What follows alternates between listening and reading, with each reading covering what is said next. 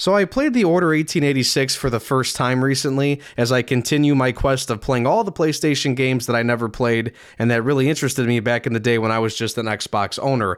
I was always intrigued by the setting for this game. I'm a sucker for games centered around historical time periods, whether it's realistic or based in an alternate reality, and the Order really is an interesting game. The game itself is really good, but some decisions made by the developers led to a lot of criticism back then when it came out.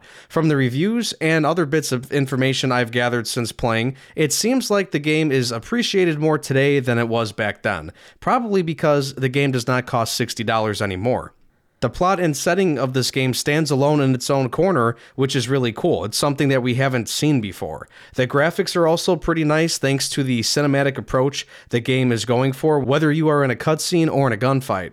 However, the game suffers from a few drawbacks that are pretty heavy. The gameplay itself features simple run-of-the-mill third-person controls and movement. It doesn't do anything special or unique. There are QuickTime events in the game, but they just feel bland because they are simple and outdated. But damn, the story was really engaging. It was very interesting, very creative. The voice acting was top-notch. I was a fan of all the characters in the story, and thanks to that, I wanted more.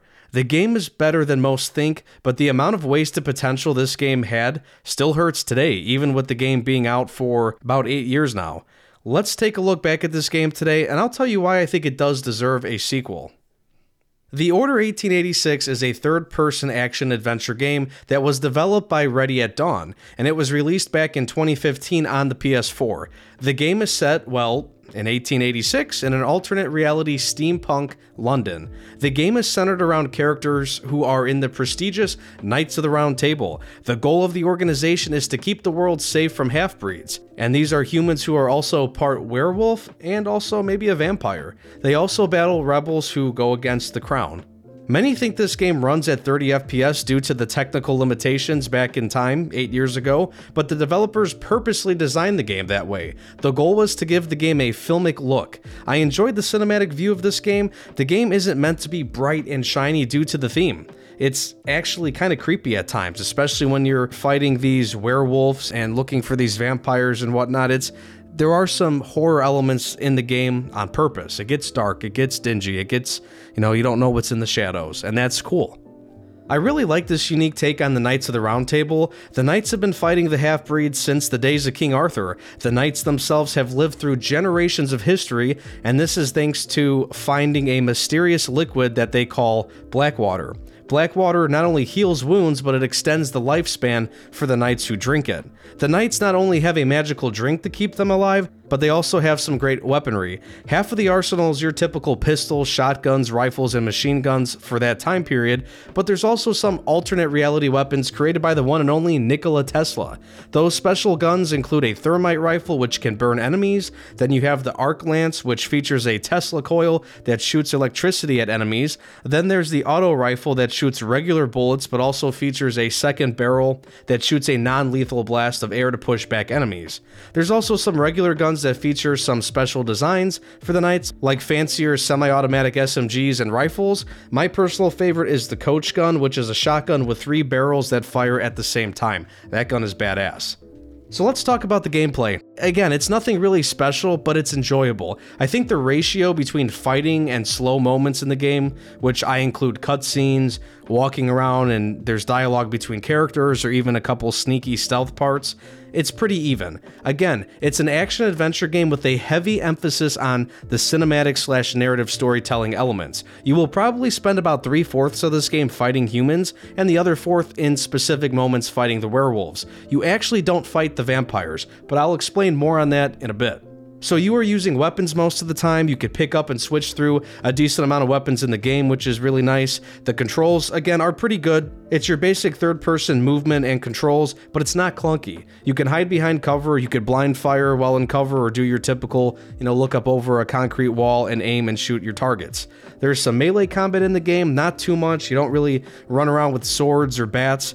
But there are some stealth moments in the game where you can't get caught, so it's important to successfully take out the enemies from behind, and to do that, you need to properly do a QuickTime event, which is basically just pressing the button at the right time.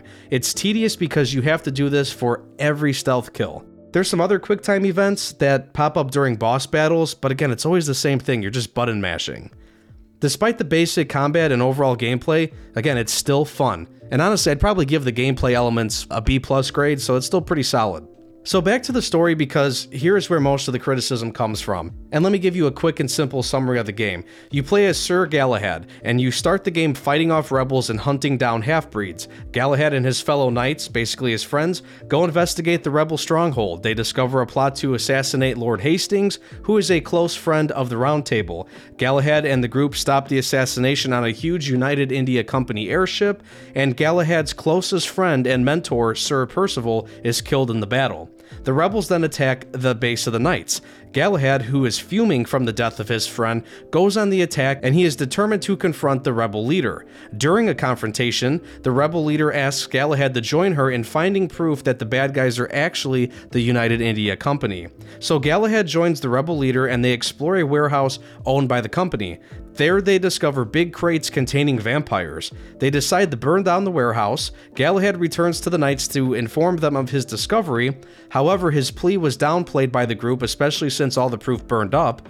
So then fellow knight Lucan sympathizes with Galahad and joins him in sneaking into the United India House HQ. There they run into the rebel leader, and as they search for proof, they find Lord Hastings in vampire form, and he's drinking the blood from one of the guys that tagged along with the group. And it turns out Lucan tricked Galahad into going to the HQ because he himself is a half-breed. Galahad is then arrested and sentenced to death. Then Galahad manages to escape prison. He ends up saving Nikola Tesla, who actually works with the rebels as well. Galahad has one final confrontation then with Lucan, and he defeats him. Then comes the Lord Chancellor, who's Lucan's dad, who then reveals the truth, that he saved Lucan after his family was killed for being half-breeds. The Chancellor lets Galahad leave after killing Lucan, but strips him of his knighthood and all the perks that come with it. And this is where the game ends. There's a quick post-credits scene that shows Galahad on a rooftop talking to Tesla on the radio. Tesla tells him that he should leave London due to the city being under martial law. He reminds Tesla that he is Galahad no more, and that's how the game ends.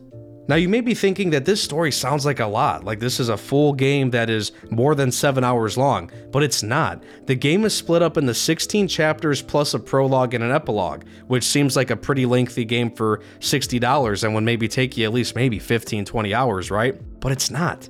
And that's because quite a few of these chapters are actually just cutscenes. So one chapter will be an actual mission, then you go into the cutscene which follows up on the events that you just played through in that previous chapter, and then a few minutes later after watching that mini movie segment, boom, the next chapter starts. So you could breeze through like 3 or 4 chapters in an hour because the game follows this formula throughout the entire time. The game is simply just too fast. It's an in-depth story that cuts out too much of the lore that could have been fleshed out more. Like I said, these characters are awesome. The voice acting was superb, and just the background of all these characters, Galahad and his friends and the people that ended up being villains and the rebel leader, like there's multiple factions and multiple people and multiple things at play. The story just runs through it all pretty quickly.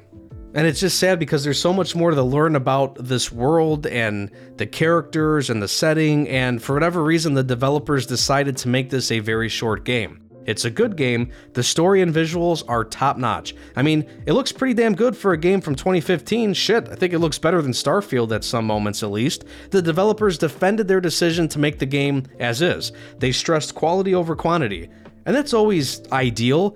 But again, they left so much meat on the bone, it's actually disappointing. Most people appreciated the game's production values, and that includes me. The game lost out on some well-deserved praise because of gameplay, length of story, and lack of replay value. And that is a damn shame because both the story and the setting were awesome. Personally, I'd love to see a sequel or maybe even a prequel to this game. Just when the story got good, it ended, just like that. I'd love to see Galahad attempt to redeem himself. Even a prequel would be cool. Let's go way back to the beginning and play as King Arthur or something like that, back when the fighting began and when they discovered this Blackwater liquid. Sony has always been great with single-player games, and to me, this one deserves another shot. Just emphasize a longer gameplay experience and improve upon that gameplay experience from the first game, and then you're golden. Did you play The Order 1886? Did you like it? Let me know what you think, and if you think it deserves a sequel or a prequel. Thanks for checking out the video. As always, if you're new here, go check out the channel and consider subscribing. You could also find my content on podcasting platforms like Spotify if you'd rather just listen to the audio version when you're on the go. Just Google Analyze This Podcast and you will find me on a handful of platforms. You could also find me on X and TikTok, X at Analyze This _YT, and TikTok at Analyze This 54 _YT. Thanks again for watching or listening, and take care.